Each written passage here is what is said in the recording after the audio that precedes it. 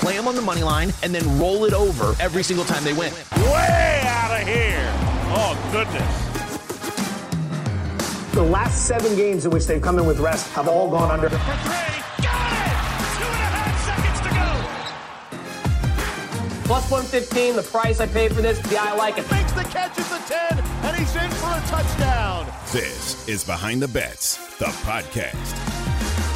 Welcome in the latest Behind the Bets podcast. We are taping this on Wednesday, June 23rd, and usually by now we're focused on Summer League and the offseason. We had the draft lottery last night, but because of the tweak in the schedule, we're still in the conference finals in the NBA. So the Suns with the dramatic win at home last night, up 2-0. We'll see if CP3 and Kawhi return at all and for Game 3. But we also have the Eastern Conference Finals beginning tonight, and a lot to digest. This line has trickled up to 8 for the home team, Milwaukee. They are the overall betting favorite, at least before yesterday's second win for the Suns.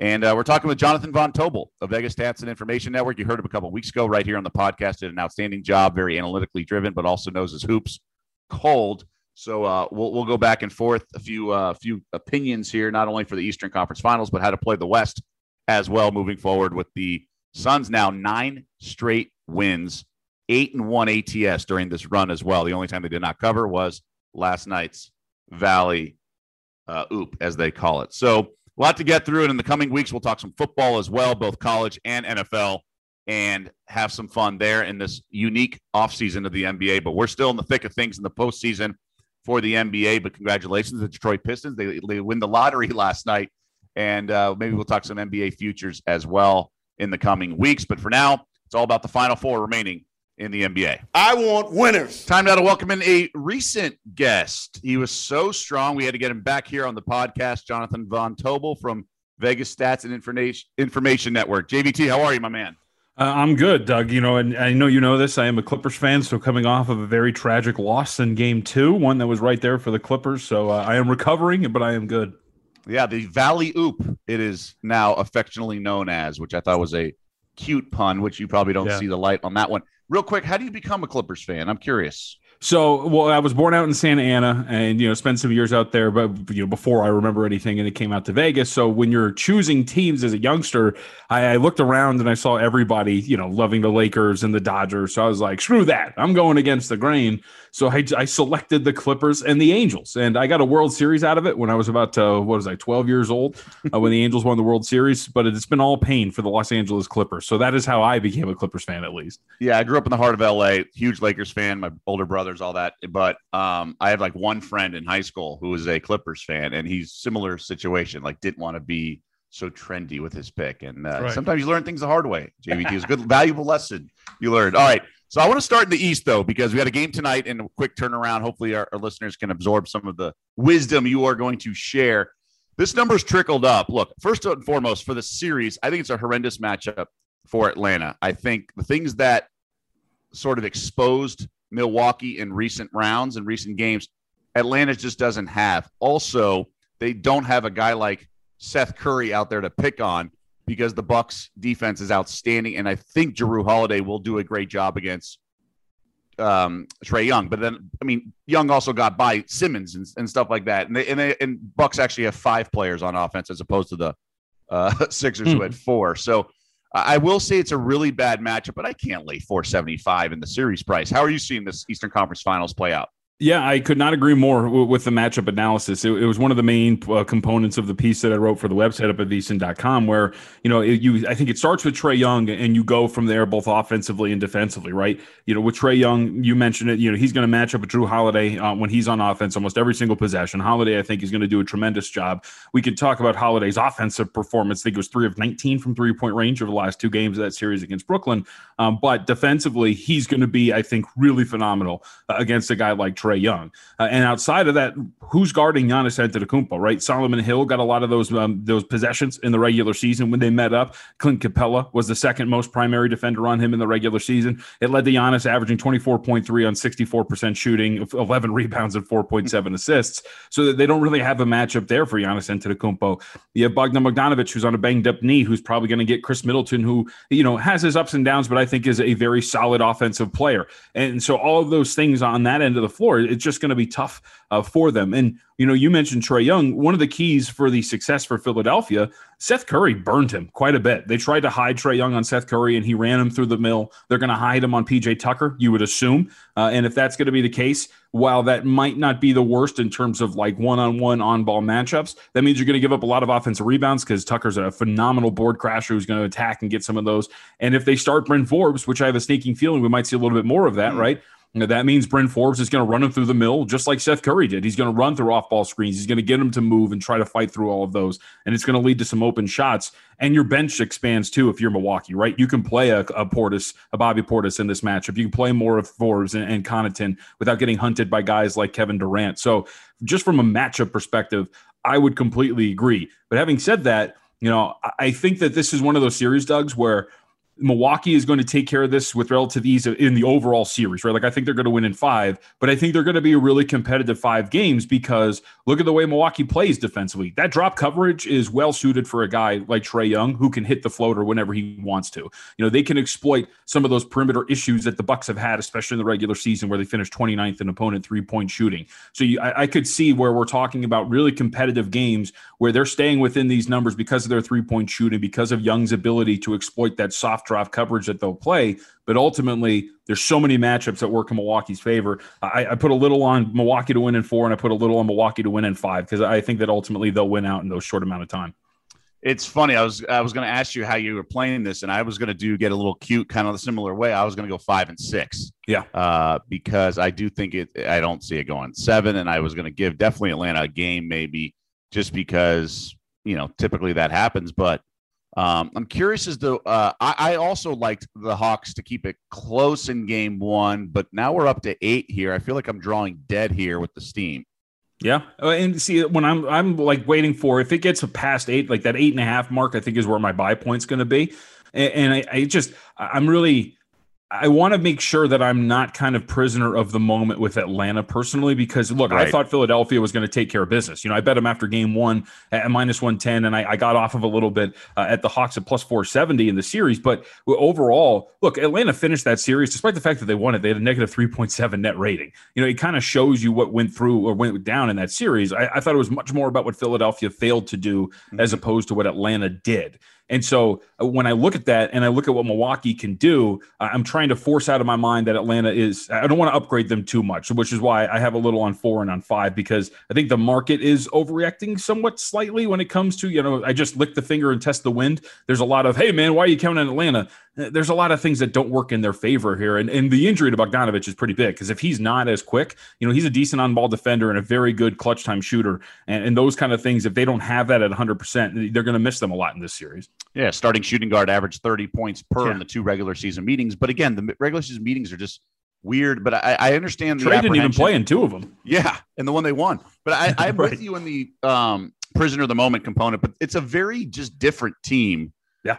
Now, so it's almost you just have to be a prisoner of the moment to a certain extent. You just want to go overboard because Philly was up by 20 in 2 games that they blew. So this really should have been a series that could have ended quickly. I will say, you mentioned the 8.5. Something we talk about so much in football, especially the NFL, is key numbers, right? 3 and 7 and 6. Basketball has them too, just not to the same degree. So 3 points, 10.1% of NFL games in the last 10 years, I believe, were decided by exactly 3 points. In the NBA, last 5 years, including the postseason, top to bottom, the most common margins of victory, 7, 5, 8. All those are 6.3% to 6.6. So not the same degree of 10%, but still 6.3. And then goes 3, 6, and 4. So just that strike zone in the middle there, that chunk, where we've actually seen some line moves here. We saw the Clippers game go from 6 to 4.5, 4. And we've also seen this game going from 7.5. 7.5 to 8. So if we get to 8.5, like those are key numbers that really could be a strike price because of the fouling and the chucking of threes at the end. Yep, completely agree. So that's why I'm waiting for 8.5. And, I am curious for, because I like these matchups. I'm wondering if Trae Young will finally take a step back with a 3-point shooting. Because remember, he didn't even shoot the ball well at all in that series against Philadelphia. From an efficiency standpoint, he wasn't very good, under 40% from the floor, 32% from 3. And I wonder if some of the game plan for McMillan is to tell him, hey, we got 3-point shooters, bro. We don't need logo threes anymore. Let's just distribute this a little bit more to the perimeter and let the other guys take care of business. That was the biggest, I think, adjustment in Trae Young's game this season, the fourth quarter. He's an excellent passer, floater, fine shooter, fine. But he's not Steph Curry. So I think that tweak in his game, because I believe the first half of the season, the Hawks were, I think, the worst fourth quarter point differential. And they've obviously improved that and had all these comebacks. So it's good to see just the growth. And as an NBA fan, like seeing Trae Young be awesome because he's an exciting player and he's a good player, but just those tweaks in the fourth quarter. Let's go to this other game with your Clippers now headed home and all the cliched jokes. They got them right where they want them, down 0-2. It's going to be interesting to track this Chris Paul thing because, let's face it, CP3 might get a little bending of the rules in the NBA, much like LeBron gets. But he may not come back till game 4. But there's a chance for game 3. Clippers essentially pick here. There's a couple -1s and even -1 to Phoenix. I mean, look, the Suns are just better, right? We know that if no Kawhi and even no CP3. But I was on the Clippers last night. I loved them. And I have to play him pick at home, although the Paul George missing of the free throws definitely could have a lingering stench there. Yeah, I'm very big on like the whole Paul George thing. I think it's amazing how much crap he gets, and will those 4 straight games where he was brilliant just go immediately out the window when he has a bad fourth quarter in the game that he had yesterday. But you're right, like that had the sense of almost like a back-breaking loss, right? It's just the way that it went down. For him to play the way that he did from the floor, but still split the double team right and finish and have those 2 free throws with the potential to ice the game, and those don't happen, and then you give up the lob to lose it. Like that was different from the 2 losses in Utah, right? Like those were close and competitive losses, but this is a win that you had, and you allowed them to take it back. And I think one of the more underrated aspects of this series, look, Marcus Morris is not a world beater by any stretch, but game 1, only 21 minutes. Game 2, only 25 minutes. He's clearly hampered by that knee. That is their small ball center. And so I see a lot of like, why are they going smaller? Well, one of their key components, I think, is hurt. And so that's like one injury that is too far for me to think that the Clippers have a chance in this series overall, right? Like the cliche, they got him right where they want him. Not at this point, especially if Morris is going to be banged up. But I agree with your sentiment. If they're catching points at home, which you look, the market will overreact a lot. If Chris Paul is ruled in for game 3, it's going to move toward Phoenix. They're going to close like a 2, maybe 2.5 point favorite on the road. But regardless, I think they're going to be competitive in each one of these games. I had them in game 1. They were up 4, or excuse me, they were down 4 with the ball, and they turn it over, and they end up losing that by 6, if I remember correctly. And then they cover last night.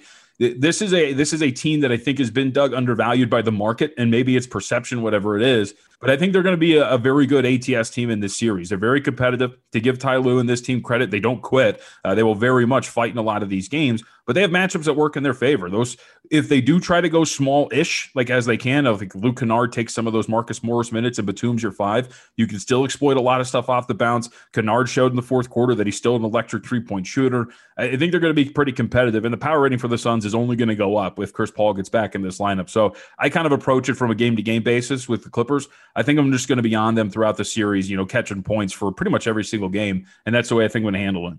I play amateur psychologist a lot. I'm worried that if the Suns get that injection in the arm of Chris Paul's return in game 3, that there's not going to be that traditional letdown up 2-0 going to the other team. I think that could be doomsday for the Clips because you're right. They are playing shorthanded with the Morris stuff and obviously without Kawhi. I'll have to wait and see. For me, it's a Clippers buy if there's no Chris Paul. I do like him. I don't think there's going to be, Paul George isn't going to turn into Nick Anderson in the rest of the playoffs after those missed free throws here. And I love it. I don't know why Kennard wasn't playing in the first few games of this postseason. I love him. I love his shooting, and I'm glad Tyronn Lue finally got on board with that, and obviously with Man as well. It's a fun matchup, and so nothing. You're going to go game to game. I'm looking at the Clippers. If no CP3s, you're just going to have to wait and see for game 3 in that one. But there's some props out there as well. I'm looking to play the Morris unders because you're right, that knee injury is bothering him. So they're still posting props out there, and Zubac is getting some run. But the Suns have been outstanding. I've been really impressed with DeAndre Ayton this entire postseason, this entire year. Staying with Cameron Payne really resurrected his career.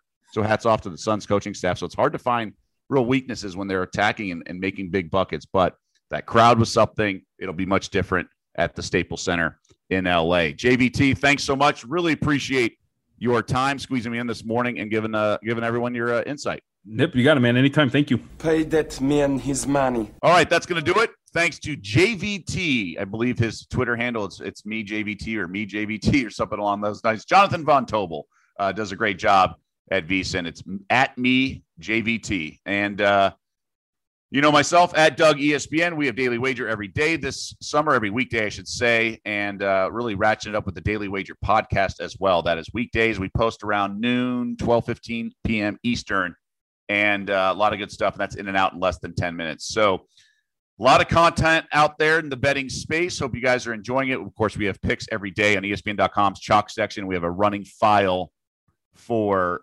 the NBA playoffs. So just daily, we'll have post props and things along those lines, as well as the game and over-unders as well. So best of luck the rest of the NBA postseason. We'll see you back here next week on the Behind the Bets podcast.